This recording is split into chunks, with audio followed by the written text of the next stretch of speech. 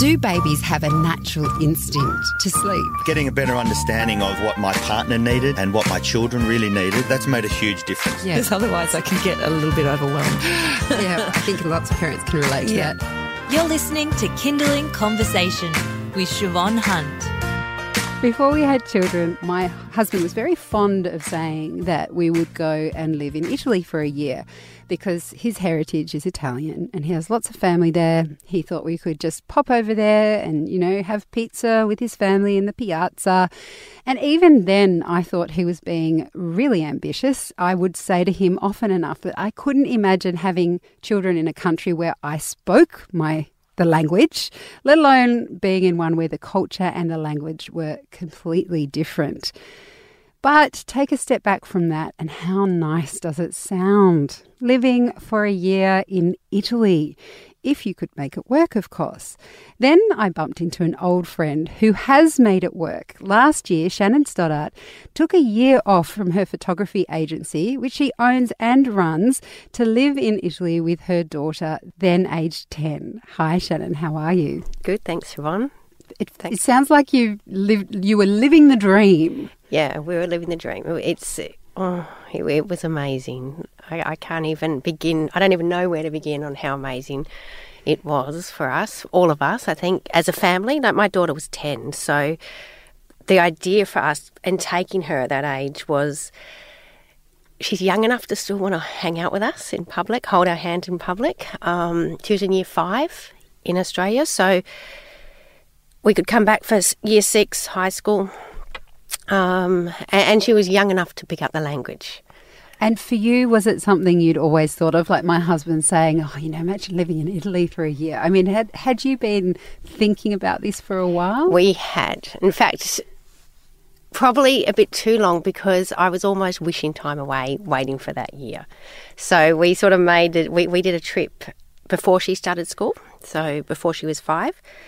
And we had 3 months in Europe, and then we came back and back into work, and then she was at school, and school lunches and after school care and pickups and drop-offs, and it was like, oh my gosh, like you went straight back into it. Like, what life's all about. So it was then when we got back about 6 months in, I was like, I just need something to look forward to. So it was a 5-year plan. We decided then, after that trip, that year 5, so that she could be back for year 6, and it was a 5-year plan, so we just put it in the diary for that year and just worked saved really hard towards that. And when you make a decision like that, how do you decide where you're going to go for that whole year? Look, we did go to Italy in that 3 months. We had a week in Florence at that time, and I just love Italy. Before I had my agency, I worked for an Italian company, so I love their style, I love the food, their aesthetic, just everything about it. So that was an easy choice for me. Some people like France and Paris. But even within Italy, you knew that it was Florence you wanted to go to? Florence was an easy choice because when we went there, my partner has a cousin who lives in Florence, and she runs a walking tour company. So we knew someone in Florence. Also, because it's such a busy touristy city, that most people can speak English in Florence, where if you go to a little country town, it's probably a little bit harder with the language. We didn't notice it. I mean, we did in the circles. Like, my daughter went to a local Italian school, so surprisingly, not many, none of the teachers, none of the kids at her school could speak English. A couple of the parents could. The principal could. So, it was just a bit of an easier choice, because also you're in the centre, you're in Tuscany, you're in the centre of Italy. It's easy to travel from Florence. You can walk everywhere. It's a small city. Like, there's only, 250,000 people. So you don't need a car. You can walk around. It's just easy. Okay, so you decided, 5-year plan, we're going to go to Italy and we're going to go to Florence. Was it challenging logistically, both in arranging your life here so that you could leave for a year, and also setting up your life there? So the school, the place you'd live, all that sort of stuff. Look, we didn't do a lot of pre-planning. All I knew is we're going to take that year off. So to be honest, I probably, in December, probably 6 weeks of, oh my gosh, we need to pack our house up, put it in storage, rent our house out.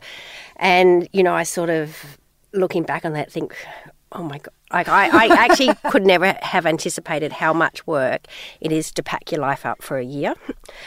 But I didn't know that time, so I just did it. Like, you do it. And I did no pre-planning. So we turned up in Florence. We didn't have anywhere to live and we didn't have a school. So it actually was probably a bit harder than I thought it would be to find somewhere to live. It's not the same as here. We can go to Domain and all the houses are for rent. You can turn up and look at a place, but it's not like that in Italy. So you need to try and get someone to translate to the real estate agent to see if that place is still available and go and make a time to go and see it. And, the rental terms are a bit different. So most people rent for 4 years.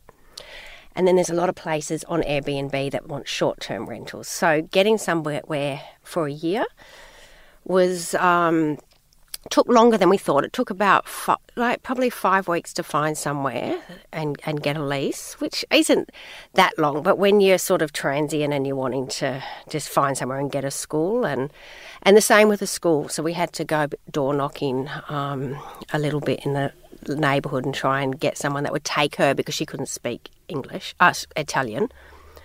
So getting a school that would take a non-Italian speaking child, and she had no Italian, so she was in the deep end. And how did that go for her starting school? I mean, I just think of myself before Darcy started primary school. I remember thinking, we need to move somewhere because we live in a flat and I need to find a house and blah, blah, blah, blah, blah. But I don't want, I don't want to move too late because then she'll have to move primary schools.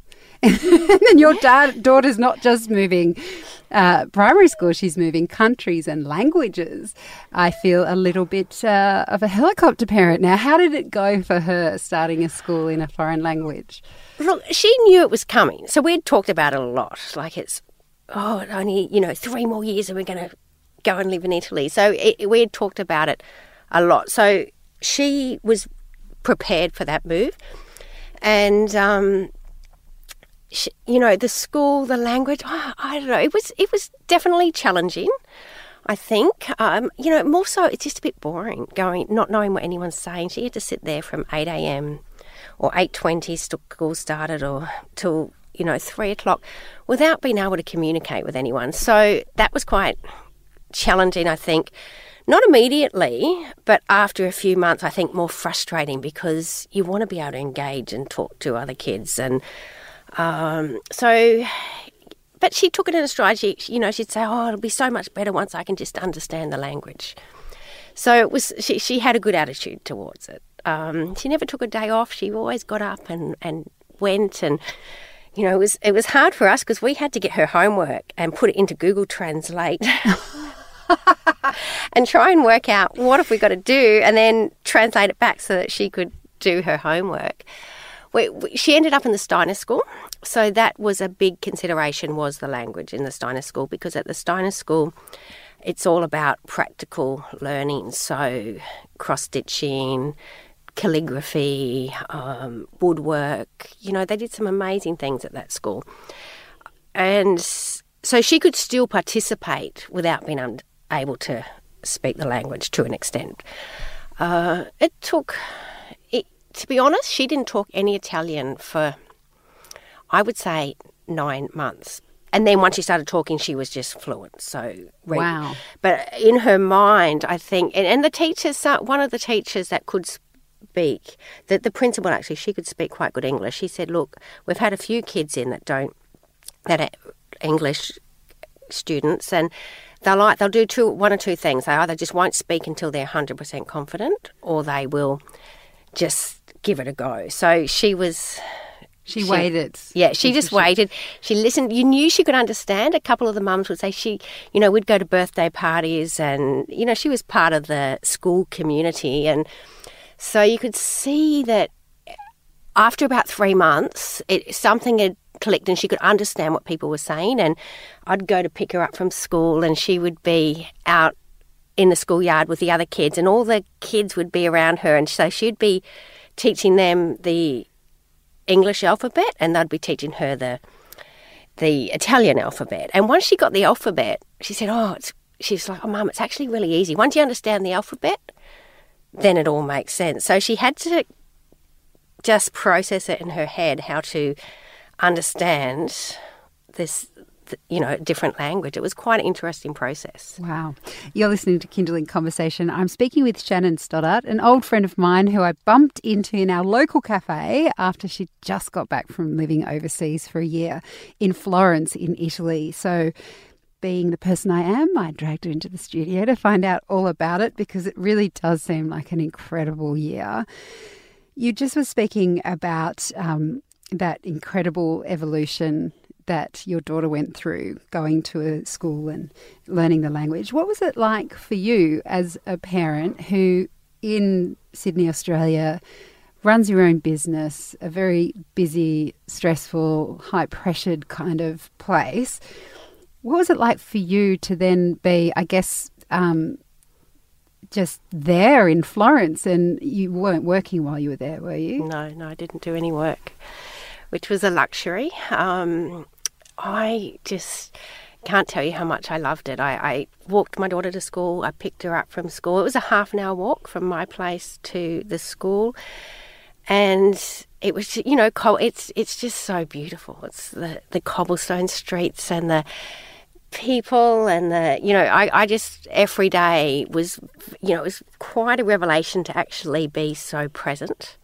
And, I find when I'm in Sydney and I get in the car and I'm always rushing to get from here to there, but I never had to rush in that whole year. So time went so slowly. It felt like a lifetime. I'd drop Minnie at school. I'd come back. I'd have my coffee on the way home. We'd eat at the local trattoria for lunch and have a glass of wine, admittedly, at lunch, and as the Italians like to do, and then have a siesta and then pick her up. And then we had an annual pass to the Uffizi and all the local galleries, so we'd just, the Uffizi was a 2-minute walk from our house, so we'd go to the Uffizi after school on our way home and spend an hour in there and get gelato. And we travelled quite a bit, so and I read a lot of books. I read more books last year than I've read in 10 years. That sounds so fantastic. If you could choose, if you had to choose a highlight from the year, what would it be? I think it would be Minnie being able to be fluent in her. That was a real achievement. And she at the end of the year, she actually wrote this beautiful letter to us saying, everyone said what a great opportunity that this year would be. And she goes, but I never realised until now just how amazing, and this was just before we were leaving, just what an amazing experience this has been, because we travelled a lot all around Italy. And just to be able to, people were so welcoming to her because she could speak the language. Like the taxi driver, she'd translate for us. We did a bit of travelling right before we left, and little local towns where no one spoke English. So she was sort of like our little translator, and it was. I wish I could speak a language, and people keep saying, "Did you learn the language?" And I learnt to read things on the menu, and I could say good morning and good afternoon, but. It takes a lot of effort to study. I wanted to switch off. So to learn a language, you've got to study. You've got to work hard. You've got to practice. And I just wanted to switch off for a year. Oh, which I love the sound of. And what about the transition back to the real world, dare I say? It was still the real world. It was just a much further distance from your life here in Australia. What's it been like coming back for you as a family? Look, we're probably all closer from that experience. We've got that experience that is ours. So, reality was a bit of a shock, to be honest. And we came back very enthusiastically, thinking, okay, we're just going to work really hard now, put our heads down, and I did for a long time, so I'm just going to try and maintain that sort of Italian sensibility of just go a bit slower, just smell the roses. But needless to say, we're back in full swing, like sports and homework and, swimming in the morning and piano and, for both of us, just work, managing work and life and the weeks and the weekends, like a blink of the eye and you're back at work again. So that was a bit of a reality check of, wow, this is hard work. Have you been able to keep any of that connection to Italy with your daughter keeping up with Italian or? Yes. I'm lucky I've got a girl in my office who is Italian from Milan. So I always say to her, can you just speak to Minnie in Italian whenever she comes in? And she's doing Italian classes here because you don't want to lose that once she's 11. So if you don't keep that up and practice, then it's like when you learnt music as a child and you learn piano and then you can't remember it when you're in your 20s. So definitely that's, she can do Italian as a HSC subject in her school. And they do an exchange with Italy. So I think that's a big part of her, will always be a big part of her life now. Oh, it's fabulous. It's such a beautiful story. My cheeks hurt from smiling and I didn't even get to go to Florence. Shannon, thank you so much for coming in. That's Shannon Stoddart, and she was talking about how last year she took a year off to live with her family in Italy.